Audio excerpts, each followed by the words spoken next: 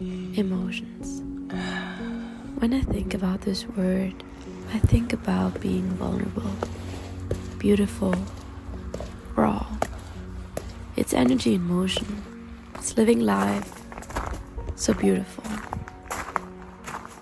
So, dear universe, I know that it's so important and healthy to accept all emotions, to feel them and let them go. But why do I judge myself for feeling certain ways?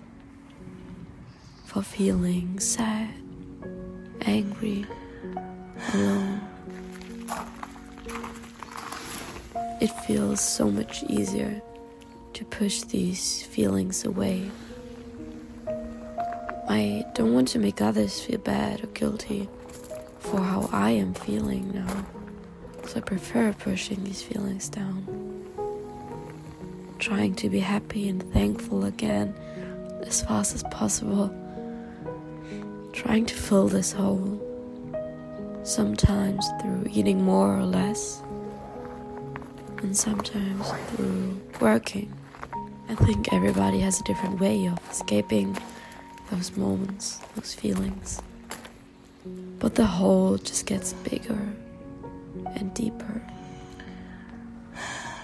So I've recognized that it's not my task to make others feel good.